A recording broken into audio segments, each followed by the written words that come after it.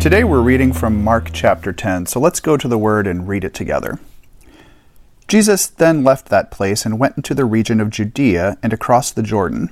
Again, crowds of people came to him, and as was his custom, he taught them. Some Pharisees came and tested him by asking, "Is it lawful for a man to divorce his wife?" "What did Moses command you?" he replied.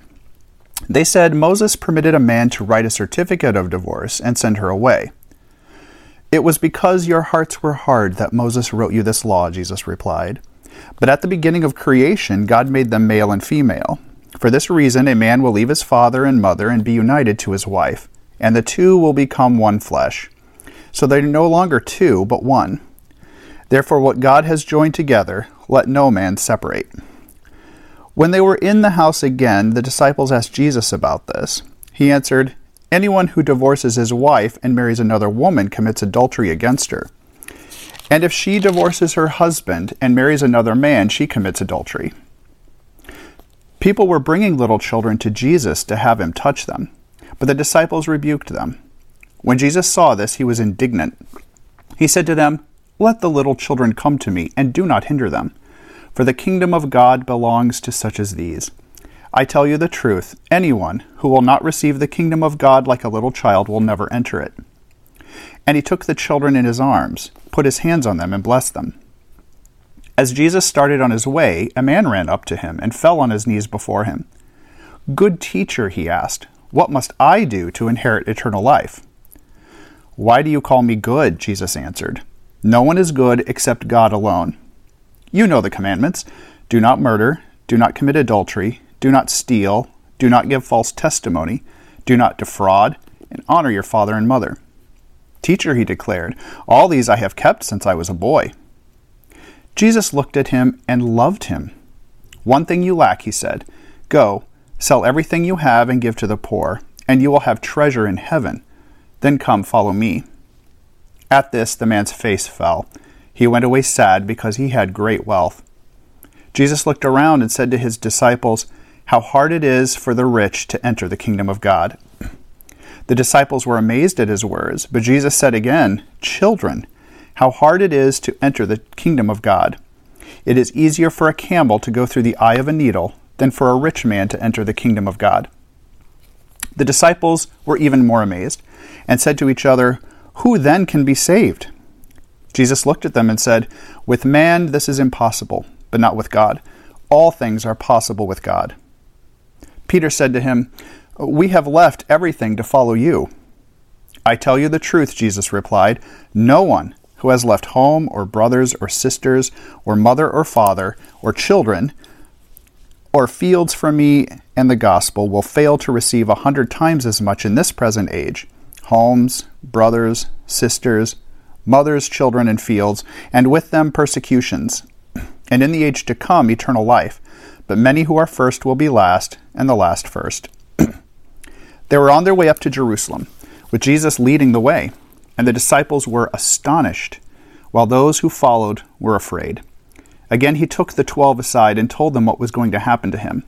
"We are going up to Jerusalem," he said, "and the Son of Man will be betrayed to the chief priests and teachers of the law. They will condemn him to death and will hand him over to Gentiles, who will mock him and spit on him, flog him, and kill him. 3 days later he will rise." Then James and John, the sons of Zebedee, came to him. "Teacher," they said, "we want you to do for us whatever we ask." "What do you want me to do for you?" he asked. They replied, "Let one of us sit at your right hand and the other at your left in glory." "You do not know what you are asking," Jesus said. "Can you drink the cup I drink or be baptized with the baptism I am baptized with?" "We can," they answered. Jesus said to them, "You will drink the cup I drink and be baptized with the baptism I am baptized with. But to sit at my right or my left is not for me to grant. These places belong to those whom they have been prepared." When the 10 heard about this, they became indignant with James and John. Jesus called them together and said, "You know that those who are regarded as rulers of the Gentiles lord it over them, and their high officials exercise authority over them. Not so with you. Instead, whoever wants to become great among you must become your servant, and whoever wants to be first must be the slave of all. For even the Son of Man did not come to be served, but to serve, and to give his life as a ransom for many. Then they came to Jericho. As Jesus and his disciples, together with a large crowd, were leaving the city, a blind man, Bartimaeus, that is, the son of Timaeus, was sitting by the roadside begging. When he heard that it was Jesus of Nazareth, he began to shout, "Jesus, Son of David, have mercy on me." Many rebuked him and told him to be quiet, but he shouted all the more, "Son of David, have mercy on me." Jesus stopped and said, "Call him." So they called to the blind man, "Cheer up, on your feet, he's calling you." Throwing his cloak aside, he jumped to his feet and came to Jesus. "What do you want me to do for you?" Jesus asked him. The blind man said, "Rabbi, I want to see." "Go," said Jesus, "your faith has healed you." Immediately he received his sight and followed Jesus along the road. A lot of what we have read in Mark chapter 10 may seem familiar to you, and that's true. You can see here how Jesus, on his last journey to Jerusalem, before his execution, continues to remind and instruct his disciples on who he truly is. And who is that? Jesus is the Son of God, co-equal with the Father in his divinity. He is a Messiah for the Jews and for the Gentiles, and he is going to be on a path where he is going to be killed by the Gentiles, but rise again. All of this flies in the face of who the Jews thought the Messiah would be. And we've talked about this several times. The Jews continue to struggle with understanding who Jesus truly is and what he has been sent to do. And you can see this here. The disciples continue to struggle with the fact that he's not going to be a king, who is going to be a human only, who is going to raise up a new army, conquer the Romans, kick them out of Judea, and become their new physical king. All of that is misconceptions on the part of the Jews, and Jesus continues to remind them that is not true, but it's hard for them to understand it. Now, as we go back to the beginning of Mark chapter 10, we see again here where the teachers of the law and the Pharisees are continuing to try and test Jesus to catch him. What they want to do is to be able to say, look, we challenged this guy who came from nowhere, and he is claiming to be something that we think he is not, so that we can have charges to bring against him in a religious way. And again, the Jews are very powerful in Jerusalem. They have a lot of power over what they can do to people if they have religious problems. And so they're trying to catch him. And another reason they're trying to catch him is to turn the crowds against him.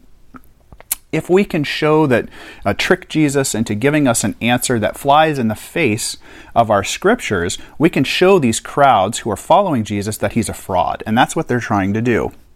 But once again, Jesus catches them because of their hard hearts. They come to him and test him with divorce. And I know this is a contentious topic. I always like to say, if you have a concern or a controversial subject, go to the Word of God and let the Word of God lead you into the right answer. Through prayer and reading of the Word, you can come to the answer that God is trying to tell you. And it's no different for divorce. So let's read that. Jesus turns the tables back on the Pharisees to ask them, "What did Moses command you?" And of course they said, "Well, Moses permitted a man to write a certificate of divorce and send her away." You can see here how the whole focus here is on Moses, not on God. And Jesus, of course, rightly turns it back on them and says, yes, Moses the man let you do this, empowered by God, because your hearts were hard and you wanted to divorce your spouse. Jesus makes the perfect statement here that in the beginning, God created man and woman, two separate beings that would become united in marriage. And that is the point. Years ago, a pastor showed a demonstration of what this means. He had two 2x4 pieces of wood with a picture of a man on one, a picture of a woman on the other. And he showed us what happens when a union of marriage occurs. In God's eyes, those two became one flesh, and the pastor glued with heavy wood glue these two pieces of wood together and let them bond. After that wood had dried, he said, okay, let's imagine these two people want to get divorced. What happens? In the physical act of him trying to separate those pieces of wood, both pieces were destroyed. You couldn't separate them cleanly because they had become one solid piece of wood. They were fractured, they were torn, there were splinters, there were chunks of wood that came off, and in the end, both were damaged. This is exactly what happens in divorce. It's interesting here, too, because Jesus is making the comment that even if a woman divorces her husband and marries another man, she commits adultery. This is the only place in the Gospels that Jesus also refers to women as playing a part in this role and how it can damage her as well. Now, as we move on, we see Jesus again talking about little children. This has happened before. Children, being the lowest rung of the ladder in this society, were not respected. They were not valued. And as children come to Jesus, his disciples, who are kind of acting like essentially the bodyguards of Jesus, try and turn them away. And Jesus rebukes them. He says, no, these little children, with their pure faith and their awe and their wonder, love me unconditionally, because they don't have all of the baggage that all of you have as grown adults who have grown cynical and angry and bitter at the world. They have a pure love for me that I respect and love. And in fact, he says that is exactly the kind of faith I'm looking for in a disciple. Don't be bitter. Don't be angry or hard in your heart. Come to me with an openness and a love and a wonder of what I can do for you and how being my disciple can change your life. And he lets them come to him. And again makes the analogy, comparison here, that those little children are just like you, disciples. They should be like you in the sense of your faith, but they are like you in that they're naive, and they also, like the disciples, don't really get who Jesus is yet. And he makes that alternate comparison here with the children and his disciples, because he'll later even refer to his disciples as children. He wants to make the case here that a young disciple should come to Jesus with an open mind and an open heart. And that's exactly what he does. Now, the next passage here is about the rich man. And this has caused confusion, and I get questions about this passage from time to time. What is exactly happening here? Well, as we read this passage, we see how this rich young man comes before Jesus. And I think to expand on what's happening here, we obviously have a man who has heard about Jesus.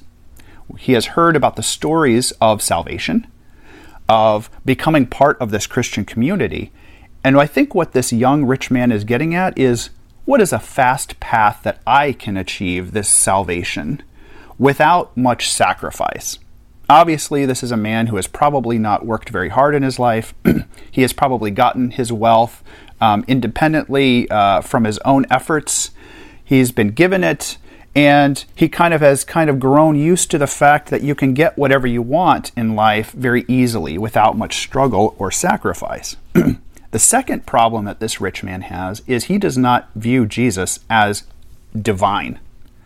He continues to see Jesus as his Jesus' disciples do. That is, as a human being and nothing more. A good teacher, a philosopher, but not the Son of God and not co-equal with the Father. So that explains then Jesus' response to this man who comes and says, "What must I do to have eternal life?" Jesus, by saying, "Why do you call me good?" What he's really saying is, why do you only see me as a human being? Because I am much more than that. No one is good except God alone. You should be seeing me, Jesus, as co-equal with the Father. I am divine. Because there is no fast path to salvation here. The other part here is, in his question, what must I do to inherit eternal life? Again, the third problem this rich man has is his focus on who is in control of his salvation destiny. This rich man, like the disciples and like all of the other Jews and Gentiles who are starting to follow Jesus, are wrongly thinking that their salvation is in their hands, that they have to earn it, that they have to do some kind of good works or righteous acts in order to earn their salvation. And again, this is another misconception, which Jesus hits him back on. He says, it is not in your hands. He says, you know the commandments, and he goes through the commandments. Of course, the man says, all of these I have kept since I was a boy. Again, Jesus making the point that if it was in your hands, you could never do enough. And so Jesus says, the one thing you lack, go sell everything you have and give to the poor, and then you'll have treasure in heaven.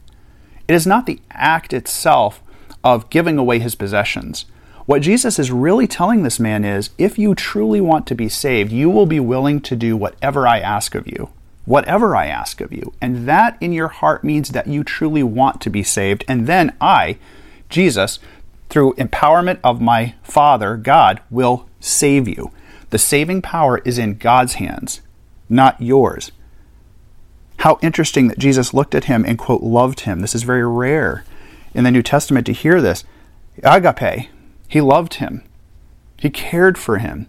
Even a man who is probably not going to end up being saved, Jesus still loved. But it saddened him because the man in his heart was not willing to do and sacrifice anything to become Jesus' disciple. And that, my friends, is exactly what Jesus expects of us. And if you do that, as we go on, although you will potentially lose the things in your life that you think you care about more than God, your possessions, your friends, your family, your status, what Jesus is telling us here is you will get back that in abundance. You will have brothers and sisters in Christ. You will have a great wealthy inheritance in heaven. You will have renewal of your soul and your spirit through that transformative regeneration of salvation. Jesus is saying the benefits of being willing to do whatever I ask and expect of you are far greater than any of the petty things that you could keep here on this world, which will perish anyway.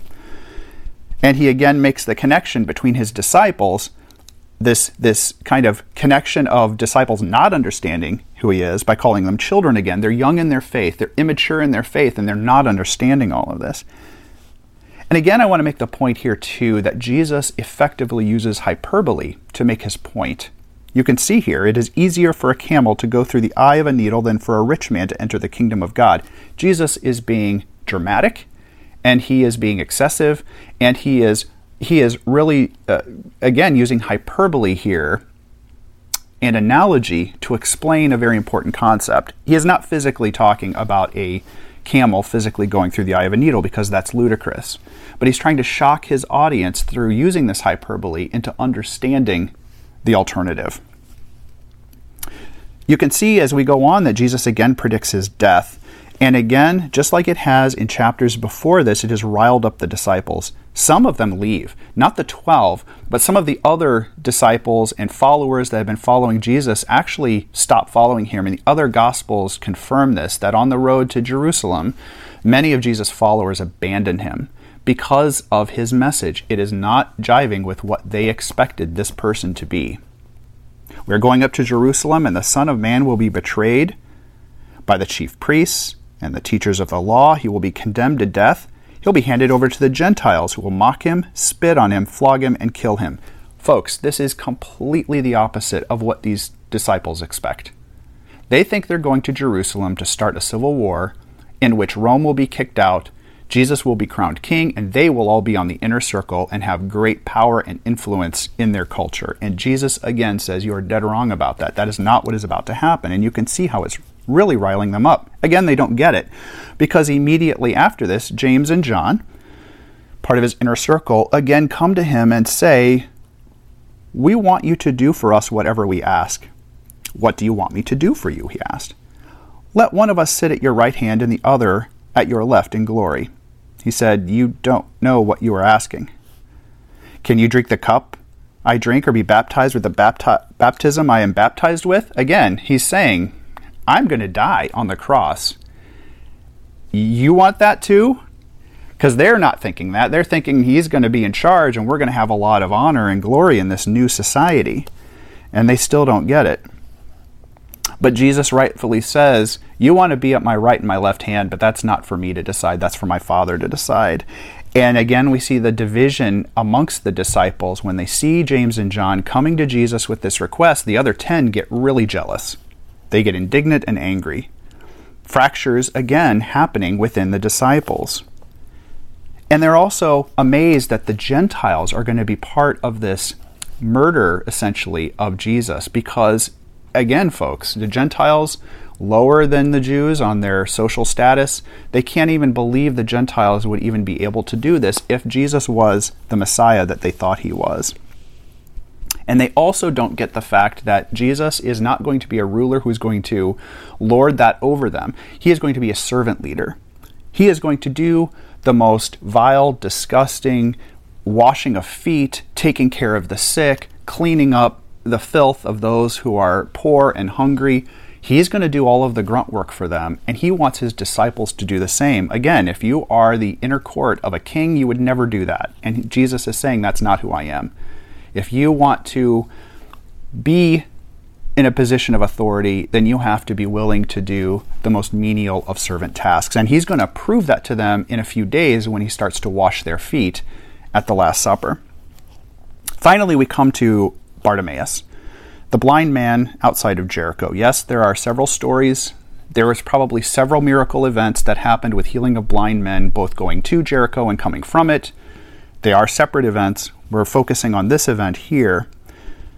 Bartimaeus was a man who desperately wanted Jesus to heal him because he truly believed Jesus could heal him. Again, a reminder, Jesus only performed miraculous healing events for those who had some kernel of faith already, or for people who believed that he could heal their loved ones or their friends. So there had to be that element of faith there. The second thing is, he asked Bartimaeus directly when he finally comes to him, he goes, "What do you want me to do for you?" The blind man said, "Rabbi, I want to see." "Go," Jesus said, "your faith has healed you." I want to end our discussion today on this very, very important fact. God wants you to be specific in your requests to him. I think as Christians, we often kind of backpedal in our faith, and we kind of grow accustomed to the fact that, yes, God is sovereign, or we get accustomed to the fact that maybe God doesn't do everything we want, or even for some of you, he doesn't have the power to do it. Maybe you don't believe in miracles. Maybe you don't believe in God's power over the natural universe. So I would say most Christians backpedal quite a bit when it comes to believing in God answering their specific prayers. I want you to look at the Word of God and what it specifically says. In the New Testament, anytime Jesus was asked to do something, the people who asked him asked specifically for a very specific thing. They didn't ask generally. And when they did ask generally, Jesus made them clarify and say specifically, what are you asking for? This is completely the opposite of the way I think most Christians today pray for God to do things in their life. We kind of tend to go in this prayer and say, "Dear God, I would really like you to help me to get a better job. But if you don't, it's your will and I'll understand it and I'll accept that." That's not what Jesus is saying here. I think what he's saying is, in your heart, first of all, you should only ask for prayer to be answered that is righteous and that glorifies him. So you're certainly not going to be answered in a prayer, I think, where you ask for sin to happen. I want to cheat on my wife, or I want to be able to steal money from my employer. He's certainly not going to answer those because they're just not righteous. But I don't think that's what most people are thinking. I think the thing that people struggle with is they're afraid that their prayers are not going to be answered. And this is why I think that. I think it's because when God answers your prayers, you're not remembering it. And you're not being specific enough to know that he has answered them.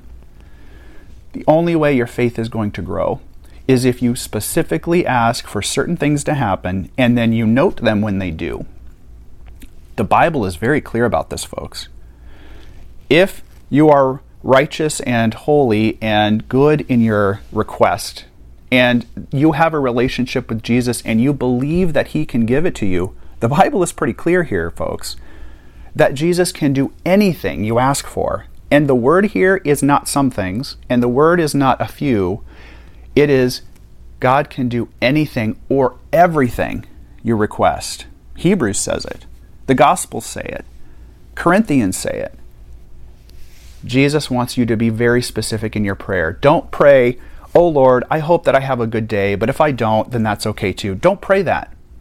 Do you want to have a better job? Say, "Dear Lord, I really want a better job because of X, Y, and Z. Dear God, I want you to heal my mom of cancer. I want you to save her life. Folks, be specific. Be specific and don't give up in your prayers. Because this is what Jesus is saying in this passage. I want you, blind man, to say exactly what you want. I want to see again and I want to have my sight. Don't give up on that.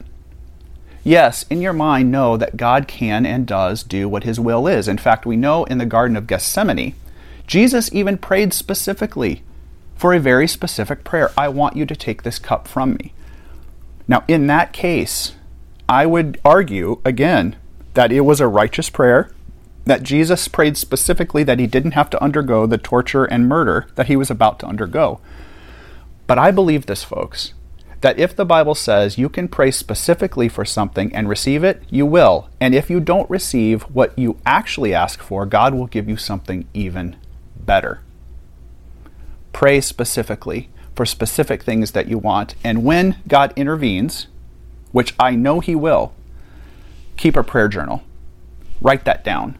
Right, this is what I asked for today, and this is what ended up happening. It may take a while, because God puts certain things in action that sometimes don't happen overnight. But he wants you to be faithful in your prayer. That's one sign that you truly do believe that he can do it. If you faithfully pray day after day, God, heal my mother of cancer. God, please give me a better job. That shows to God and to you that you have the faith to be able to pray for these things. You're praying specifically. You're not being wishy-washy. If you say, "Dear Lord, please give me a better job," but if you don't, then that's okay too. Well, that's not faith. That's reality. That's reality because you've now covered 100% of the possibilities. That's not faith. That is not the faith that God is talking about. Be bold in your prayers. Be daring in your prayers. And pray specifically for what you want. I subscribe to the belief that if God doesn't give you exactly what you pray for and it's a righteous prayer, he will give you something even better. He might, and in extreme cases, maybe you pray for a better job, maybe your spouse gets a better job and then you can stay home and take care of your children. Maybe if you're praying for your mother to be cured of cancer, in some cases he will not cure your mother of cancer, but he will take your mother home to glory so that she has a regenerated body in heaven. I mean, folks, you have to be specific and fervent in your prayers, but when God does answer you, write that down so you know what did you get that could have been better than what you asked for, because God will not give you a snake or a stone. He will give you bread and an egg. Thank you for joining us. Join us next time as we talk about Mark chapter 11.